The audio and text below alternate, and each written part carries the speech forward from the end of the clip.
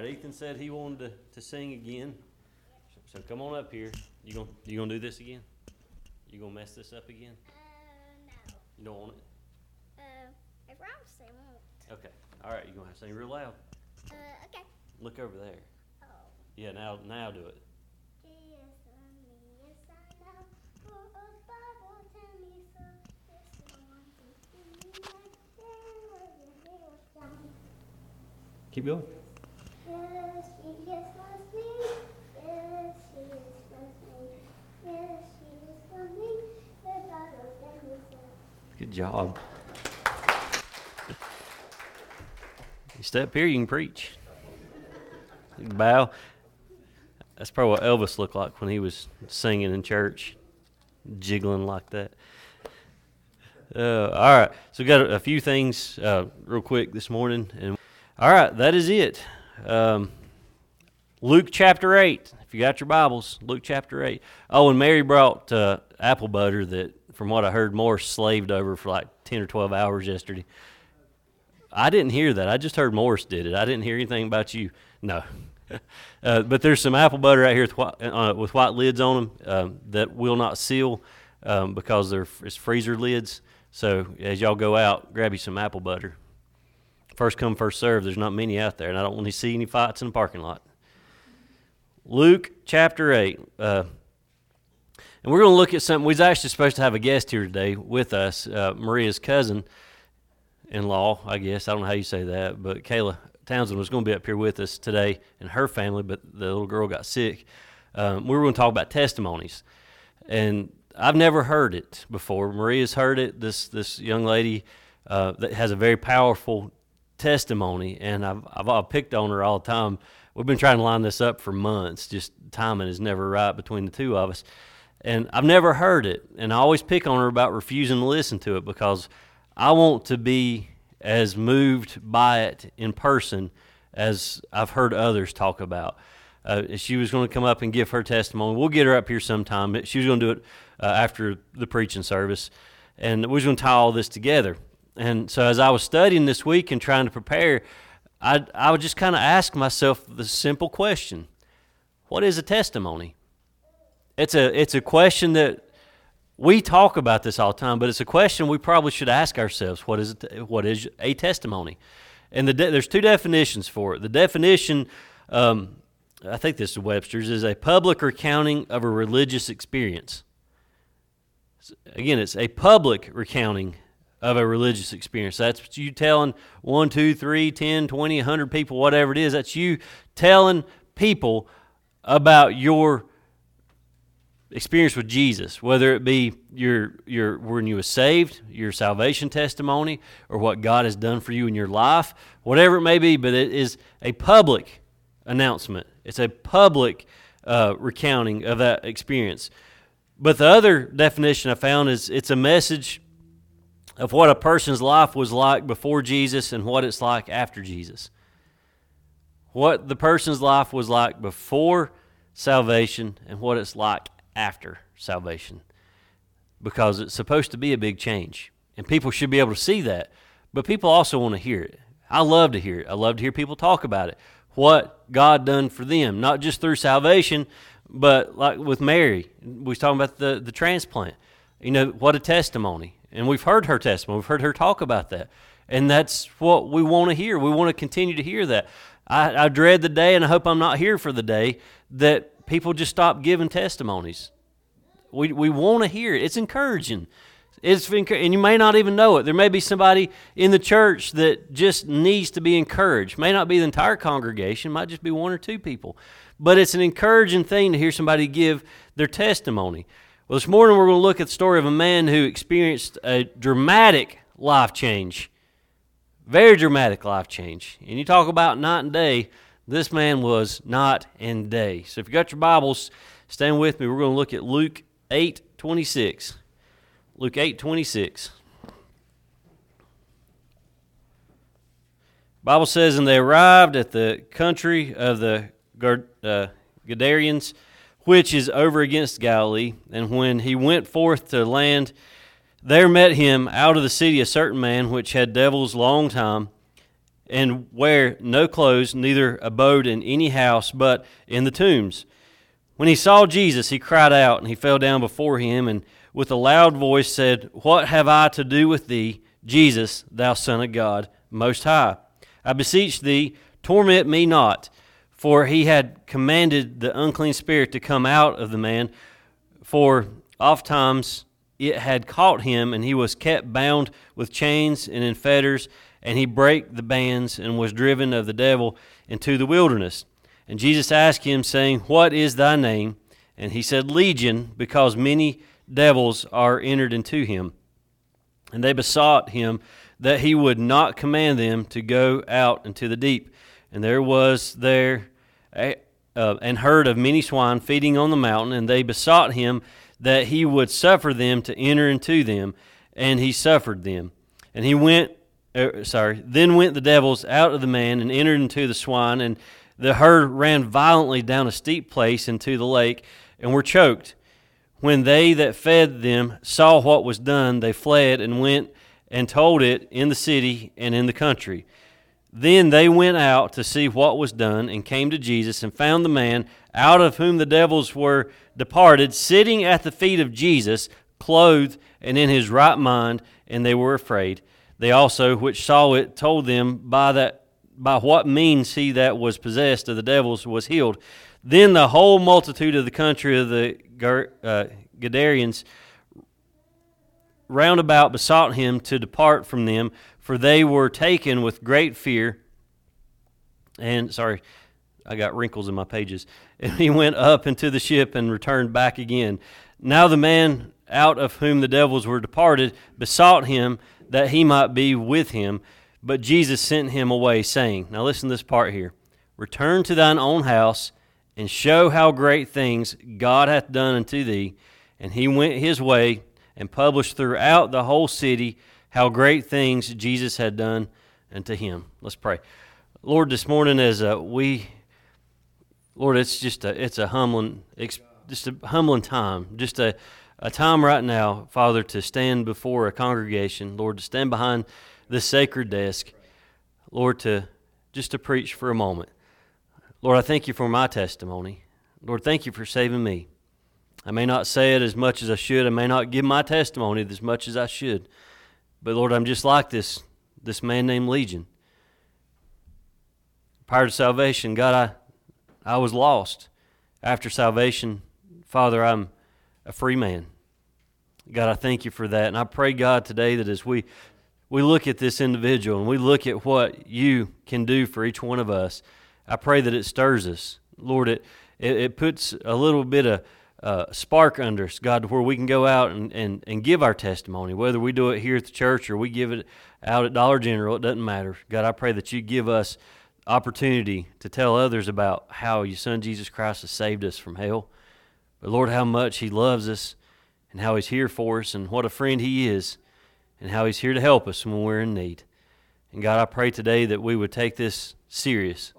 Lord, that we would focus on our testimony. But more importantly, God, I pray that after today is said and done, that each one of us can stand and say, we have that testimony. It's an important thing to have. And I pray, God, that you would continue to build up our testimony by working in our lives, working in this church. Lord, just by using us as vessels here on earth. Lord, we thank you and we praise you. All this in your Son's name we pray. Amen. All right, you can have a seat.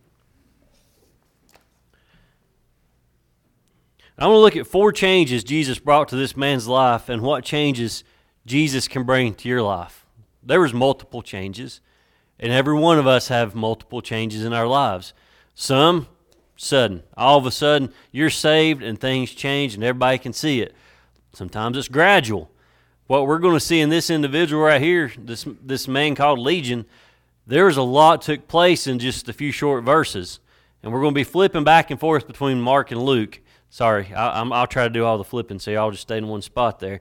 But the first thing I'm going to look at this morning is Jesus changed where this man lived.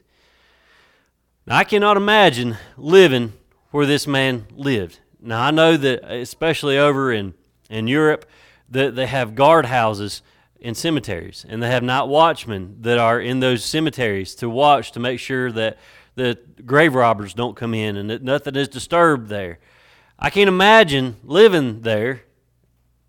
I kind of don't think of them as those guys at the dumps now. You know how they've got those little, all the dump sites have those little buildings that the guys set in, and they got their little microwave and their recliner, and that's pretty much it. I don't know where these bathrooms. But they've got these, so that's what I think about with these cemeteries. You got these guys sitting in these little boxes making sure nobody disturbs it. Back then they didn't have these guys, which is probably a good thing, because Legion would have probably scared the fire out of every one of them, because this man was alive and this man lived in the tombs. Now, we don't know much about the tombs that he lived in. We don't have a lot of details about it because there were different types of tombs back in those days. It could have been a rock box, the same as our coffins right now. It would have been the same thing. He could have been living in a coffin, which is kind of disgusting if you think about it. He could have pushed the bones over to one side and made room for himself. Could have been empty. Don't know. It could have been a cave. You know, we talk about tombs like the sepulcher where Jesus was buried. We know that it was a cave with a rock rolled in front of it, and it had a slab for the bodies to lay on, because they used the same tomb over and over and over again. After about a year or so, they would go into these tombs, the families, and they would gather the bones out of these tombs to make way for the next family member that passed away. And they would put these bones in what's called an ossuary, and it's a bone box. It's just an oversized shoe box or boot box. And they'd put these bones down in that, and they'd take it home and just hang on to it. Kind of like an urn for a cremation. But we don't know where the man lived. All we know that the man lived in a tomb. He could not be at home. He couldn't be with his friends. He couldn't be with his family. This man was possessed. He was hurting himself. We don't know if he hurt others, but we know that he was hurting himself. But he lived in a tomb, and he was there for shelter. It became his home. Verse 29 tells us that the demons that had possessed his body had driven him into a lonely place. Kind of like the individual Keith was talking about this morning. You become a miserable person. You get pushed into a lonely place when you are wrestling with the devil. But sometimes when you're wrestling with God, it can put you in a lonely place, because you're ill and you're hateful, and you want to answer God, you want to obey God, you don't want to obey Him yet. You know He's working in your life, so you become a miserable person, so you go off to a lonely place. This man was miserable because of the demons, not because of God, but because of the demons, and he was miserable. And so he went and he lived alone. He was separated from his family, separated from his friends. He had no comforts. Think about when we go home here shortly, all the comforts. I told Maria this morning, I think it was this morning or last night, I said, I hope it pours a rain after church Sunday, because I just want to sit in my recliner and not do squat this evening. But only if it rains, because if it's pretty, I feel like I got to be doing something. This man didn't have those comforts. I can go home and get in my recliner and the air conditioner drop down where we got icicles forming on the roof. That's the way I like it. Cold. We got comforts. This man had no comforts. He had a box or a cave. He didn't have a stitch of clothes on. He's naked. He had nothing like we have. He had no comforts, because he was a miserable person. But then, towards the end of the story, what do we see? My favorite part. Jesus sent him home. Now, we talk about the lepers. Those lepers, they couldn't be home. They couldn't. They were in the garbage heaps. They were out in the dumps. They were outcasts. They were on the hills far away where they couldn't be around anybody but other lepers. This man wasn't even around other demon-possessed people. He was around dead bodies. And Jesus comes up, and this man comes to him. Jesus casts these things out into the hogs, and then he says, go home. Go home. That man probably ran the fastest he's ever ran in his life. Can you imagine, if you've ever been away from home for a long period of time, you know that the way this always bothered me. Coming back home, I always fly in and out of Charlotte. But there's a stretch right about Hudson on 321. It drives me crazy because I can see the mountains straight ahead, and I know that it's going to take me about an hour to get there, and that makes me so mad. I'm ready to get home. I want to get home as quick as I can. I think I could get out and run faster than the car would let me drive sometimes. But that man finally gets to go home. Jesus commanded him. He said, go home. Go see your friends. Go see your family. You ain't seen them in a while. And that man is all giddy, and he took off to go see his family. Look at verse 39 again. It says, return to thine own house and show how great things God hath done unto thee. Jesus said, go home and give me your testimony. Go home and tell them how good God has been to you. Go home. Now, after Jesus cast out the demons, he told this man, you better run. Mark 5:19 says, go home to thy friends. Mark says thy friends. Luke says return to thine own house. He doesn't say anything about friends or family, but he did. Both of them said go home. Now, according to Dorothy in The Wizard of Oz, there is no place like home. That's. I'm not sure if that's biblical or not, but the woman said it, and I believe it. There is no place like home. There is not a place. On my phone, if I was to dial my home number, now of course everybody's got their cell phones, and I mean I hadn't really memorized the number since 1998 or 99 or something like that. But if I say I need to call home, I will call 297-4208. That's my parents' number. In my mind, home is still with my parents. Even though I know our home phone number is 297-7343. But if I have to dial it, I'm going to dial 4208 every time. It's the weirdest thing. That's home. There is no place like home. There's no place like being with family, being with my young'uns, or being with my parents, or being with my sister and my nephews, even my brother-in-law sometimes. But there's no place like being at home. And so this man had been pretty much banned from his house. And he's probably like Dorothy. He's probably clicking his heels on the way back to the house to go see his family. Imagine that glad reunion day this man experienced when he got home. It was a reunion because of Jesus. Because of Jesus, he got to see his family. It was an incredible occasion that it must have been the best thing that ever happened to him. To be healed, have the demons cast out, and to be able to be reunited with his family. That's salvation for us. For those family members that we have had that have gone on before us, that are in heaven now waiting, that's what salvation looks like. When we allow Jesus to come into our lives and rid us of the sin and the guilt and all the bad things that are in our lives, we allow him to get rid of it and allow him to come into our lives. That's when he says, you can come home now. You can come home. You can come to heaven with me. You can come be with your family. Come on home and tell them how good I am to you.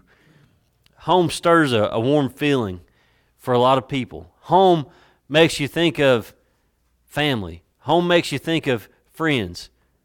Home, for me, makes me think of cornflake chicken and tater wedges.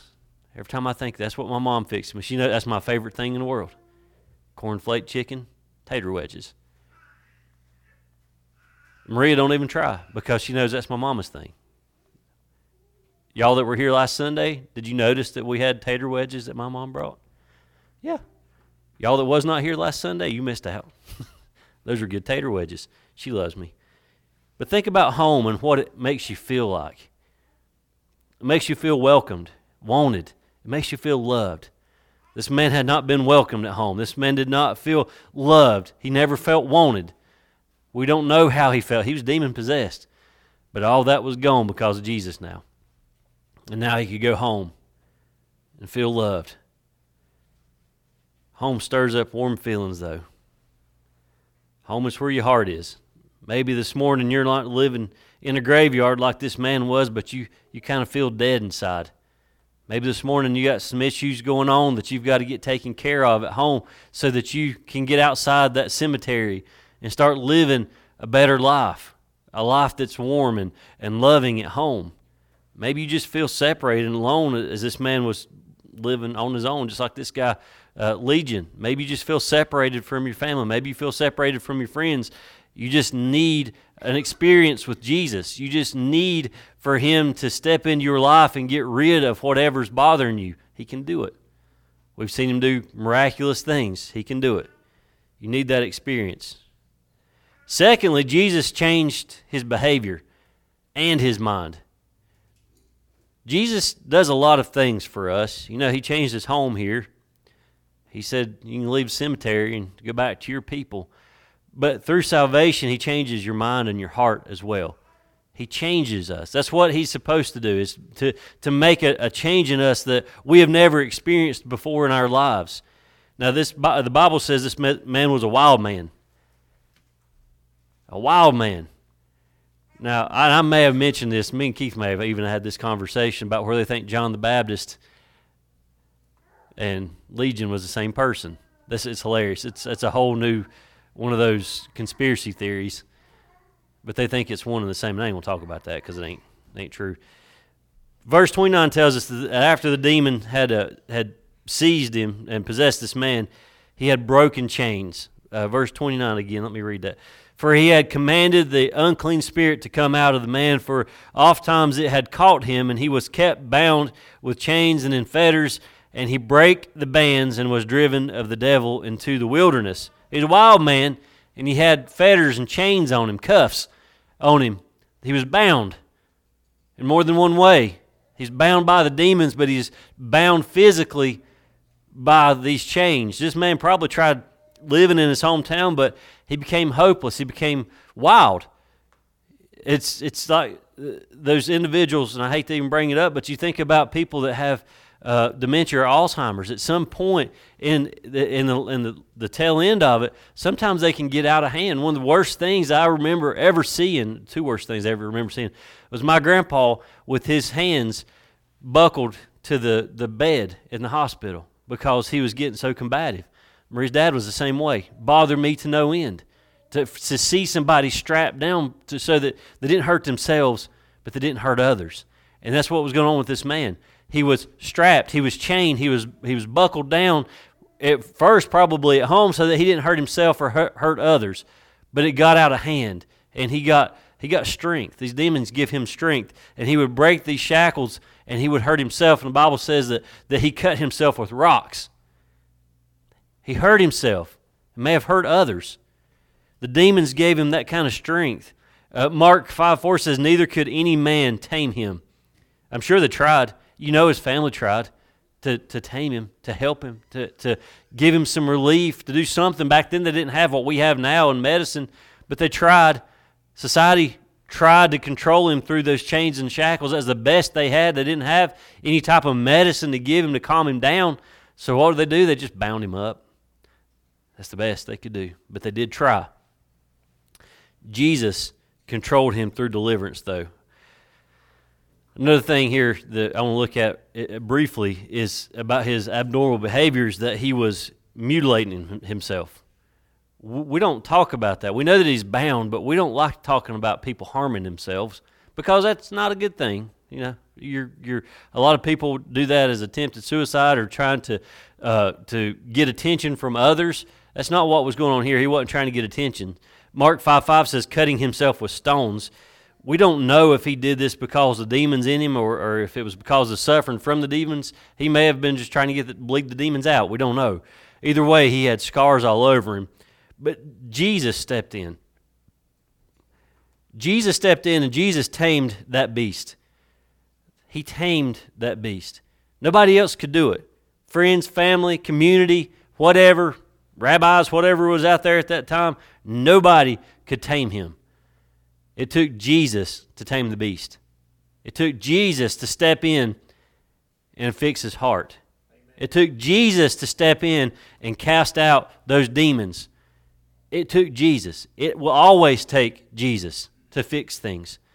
We can't do it on our own. We can't fix it. Our family can't fix these things. But we know beyond the shadow of a doubt, and we've seen what he can do in this church, and we've read what he can do in the Bible, we know he can fix these things. He will cast them out.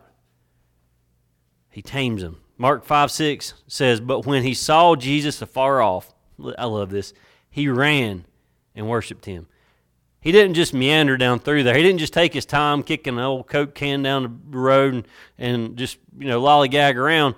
Bible says that when he seen Jesus afar off, he ran and he worshiped him. That's two parts. He ran to him and then he worshiped him. He didn't linger. This shows the difference in his running there and how he was after Jesus cast out the demons. He ran to Jesus, spoke to Jesus. Jesus spoke to him. Jesus cast the demons out. But where do we see him next after that? This is the part I like. He was down here at Jesus' feet, and he's listening, and he was looking at him. He's probably praising him and thanking him for all that he just done for him, for giving him his life back because he had no life. He had no life. So he ran to Jesus, and once he was saved and healed, he sat at Jesus' feet. I kind of think that's what heaven's going to look like. We ran to him here at the church. We ran to him wherever you got saved. But I've always said when we get to heaven, I don't know how many millions of years that I'll just be sitting at Jesus' feet and just thanking him and listening to him and being in his presence. We're going to be just like Legion. We ran to him down here on earth. We're going to sit at his feet when we get to heaven. Mark 5:15 says that he is with Jesus, but listen to what he done to him. He was calm, he was clothed, and he was peaceful. He was calm, clothed, and peaceful. And we'll talk about all those here shortly. This man was in his right mind. No longer was he a wild man. He wasn't naked anymore, and he wasn't running all over the cemetery, and he wasn't cutting himself. He was a brand new man. He was cleaned up and ready to go home. Third thing, Jesus changed this man's clothes. Now, we don't talk about things like this very often, but Jesus changed his clothes. Ethan, do you change your clothes? When they start to stink a little bit, do you change them? Yeah. Is that okay? You can wear that another couple days, turn inside out. Jesus changed his clothes. Now remember, this man was naked. And when I say naked, I mean naked. He didn't have a stitch of clothes on. He wasn't wearing his little whitey-tidies or nothing like that. He was completely naked, and he was running around in the cemetery cutting himself. He scarred all to pieces. People didn't want to be around him. I don't blame them. Verse 27 said this man was possessed by the demon, that he was so possessed by the demon that he had lost all sense of common decency. Let me flip back over here and read that again. And when he went forth to land, there met him out of the city a certain man which had devils long time, and listen, and wear no clothes, neither abode in any house, but in the tombs. He no longer wore clothes, and he went around just naked as the day he was born. But after he meets Jesus, he was clothed with righteousness. That's what Jesus does to us. We take off this old man. We take off this old stinky garment of flesh that we have on. And then he puts on the robe of righteousness. He cloaks us in righteousness. He gives us clothing that we've never even experienced in our whole life. He puts on something onto us that a lot of times I don't think we know what to do with it. It's so new to us.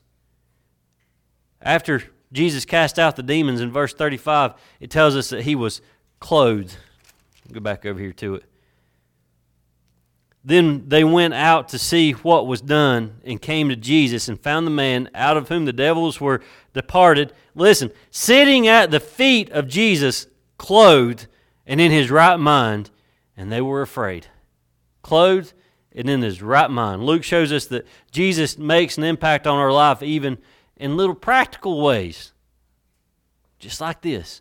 He went from naked to clothed in righteousness. Colossians 3:9 and 10 says this, lie not one to another, seeing that ye have put off the old man with his deeds, and have put on the new man, which is renewed in knowledge after the image of him that created him. Now pay attention to these words right here. Put off and put on. put off and put on. That's what Jesus is doing right here. Not the way Paul uses getting dressed in a way to describing Jesus and how Jesus has brought life to us. We are to take off our sinful nature and put on righteousness. That's the way, as a preacher, when I stand up here and somebody comes to the altar, especially when they're saved, that's the way I see it. It's like they get down here and they pray and they ask Jesus into their heart and they take off the robe. They take off the old man. I can't take this off. It's kind of wired to me right now, but they take it off and they lay it down here. And it's like Jesus stands right over their shoulder and he puts that robe of righteousness right around them, gathers them up, gives them a hug, loves on them, and they go on their way with that new clothing on them. Fourth thing, last thing, Jesus changed this man's voice. Changed his voice. I've tried to imagine this. I've read this. I read this scripture over and over and over in my mind, and I can't imagine what it sounded like. I've never met someone that was demon possessed that actually spoke. I heard him screaming, and that's kind of the way I can imagine it. When I was in Haiti, and the demon possessed man came through our camp, that's all I could ever remember. I've never talked to him. I've only seen the movies and imagine what these people sound like. But this man was controlled by the demons. Mark 5:5 says, and always, night and day, he was in the mountains and in the tombs, and it says crying. Now this wasn't crying like wah crying.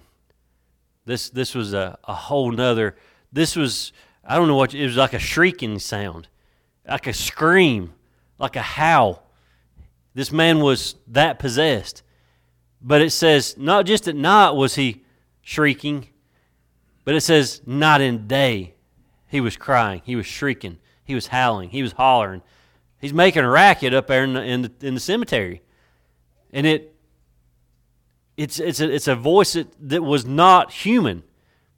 It was not something that we can ever imagine, because it was the demons speaking. It was the demons screaming. He was in so much torment from the demon, he screamed. He was suffering. My mind kind of goes back to when we talk about hell and what it sounds like in hell. The screaming, the moaning, the just the crying and the wailing that takes place in hell. And I don't know if this is kind of like what that would sound like. I don't know. But I can only imagine that it's something that would make the hair stand up on the back of your neck. It would not sound pleasant at all. But listen to this man's voice when he speaks to Jesus. Over in Luke 8:28, listen to what he says. And try to put a demonic spin on this. In your mind, try to listen to try to figure out what you think this would sound like. What have I to do with thee, Jesus, thou Son of God Most High? I beseech thee, torment me not. Of course, that's Old English. That's not exactly the way that he would have said it, but just think about in Aramaic. Put a German spin on Aramaic and make it sound real hateful. Probably be about what that sounded like. I think you can tell that by these words right here, this man was not the man from his hometown, but this man was possessed by something out of the pits of hell. This man was possessed. And this demon right here was speaking through him. Jesus trying to touch this man's humanity. Guess what he did? I love this.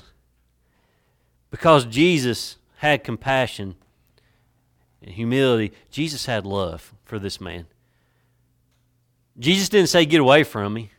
He didn't say, I don't want nothing to do with you. Go back in the cemetery. He didn't toss him $1. He didn't pitch him a coat. What'd he do? He said, what's your name? What's your name? Don't that sound like something Jesus would say? What's your name? That right there to me showed Jesus cared.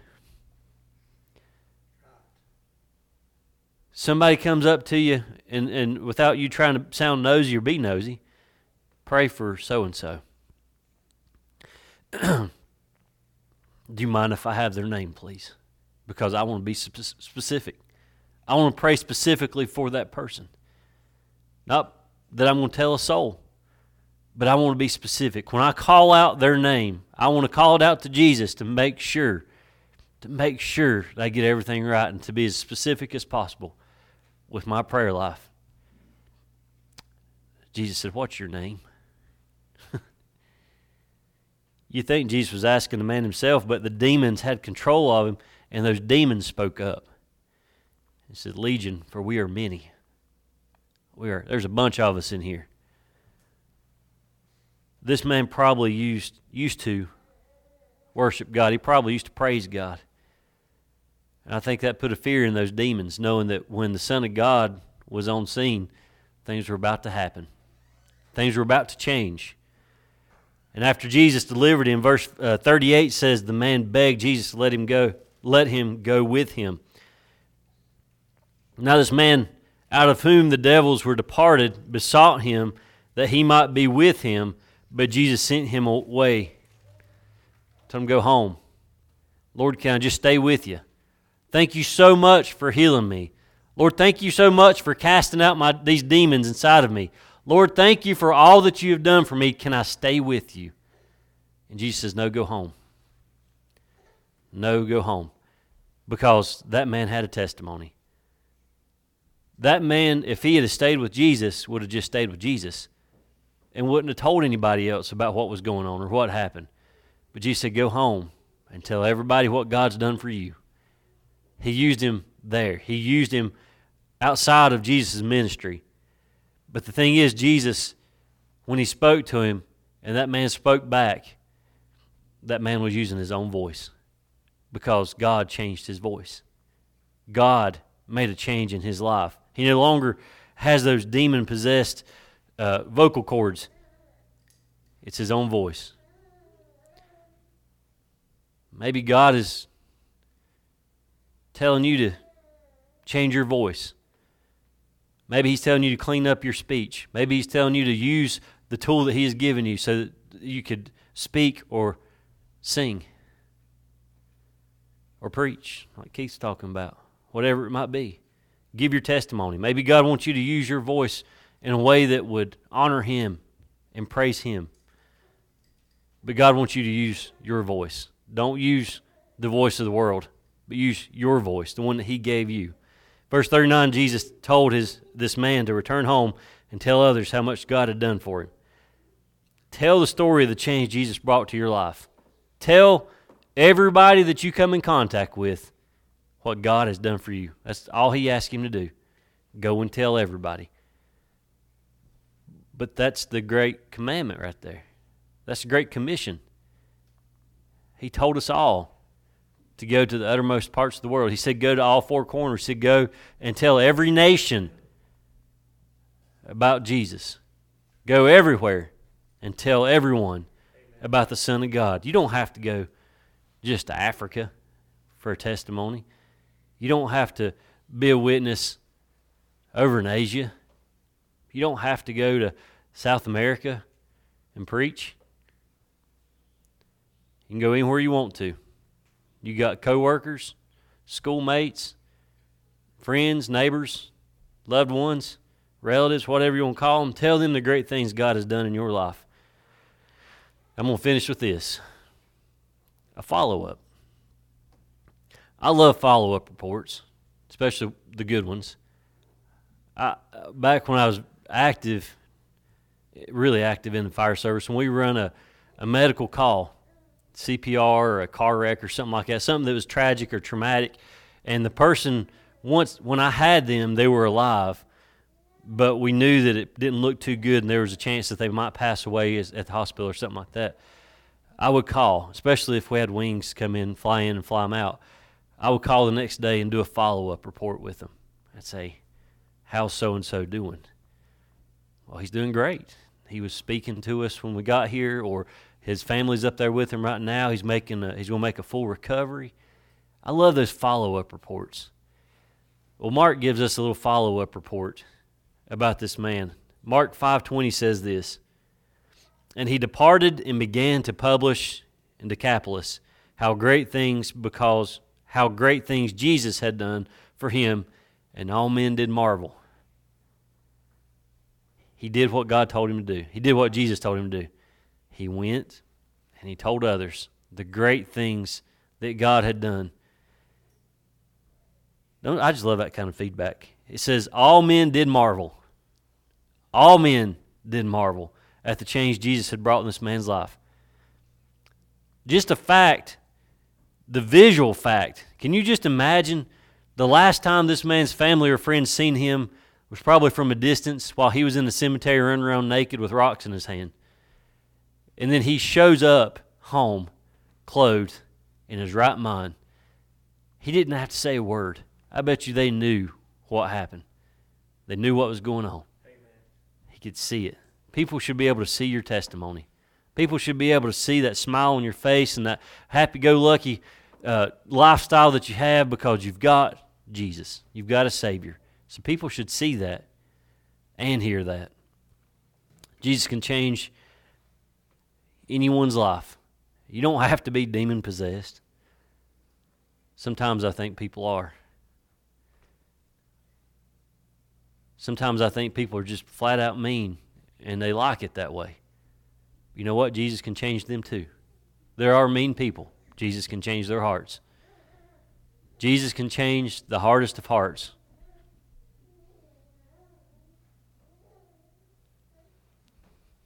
He's mobile. So I'm going to close on this question. I'm going to ask you a question. And I want you to think about it and pray on it. This is between you and God. What kind of changes do you need in your life? We just read 4 changes that God made in this man's life. There's more, but we just picked out 4. What kind of change do you need in your life? And I'll tell you right now, it can happen. It can happen. And it will happen. If you'll do just like this man right here did, run to Jesus. Just run to Jesus. Don't walk. Don't tarry. You can crawl if that's the only way you can get there. But go to Jesus and let Him help you. Let Him remove the obstacle in your life. But let Him. Let Him. Let's pray. Lord, this evening as we close out this service, Lord, there's so many changes that each one of us probably needs in our lives, whether it be attitude, whether it be physical or spiritual, emotional, whatever it might be. Lord, I know that each one of us has something that we'd like to change in our lives. And God, I pray that through the message today, Lord, as we looked at this man Legion, as we looked at just how powerful your Son, Jesus Christ, is, how He could cast out those demons. Lord, we know that you can make that same change in our lives that you made in Legion's life.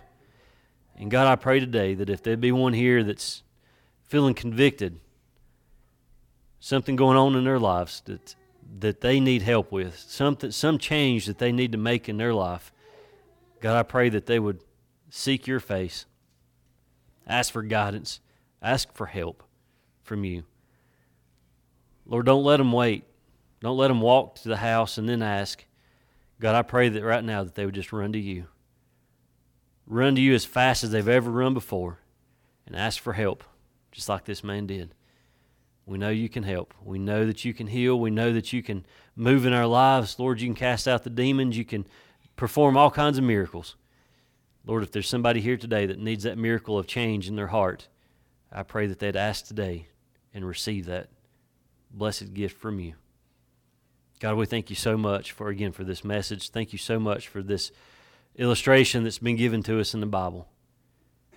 Lord, I pray that it makes us stronger, brings us closer to you, it makes our faith stronger, knowing just how powerful and in control that you are. We love you and we praise you this evening. All this in your Son's name we pray. Amen. All right, I'll ask if anybody has anything they'd like to say. That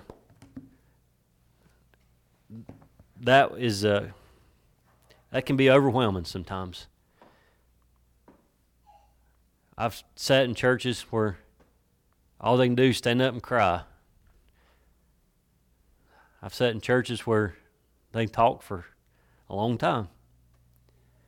But I'll ask this morning if anybody has anything they'd like to say before we close out and dismiss. I'm glad I'm saved. I'm glad that He cared enough for me to save me back 72 years ago. And I thank Him. Amen.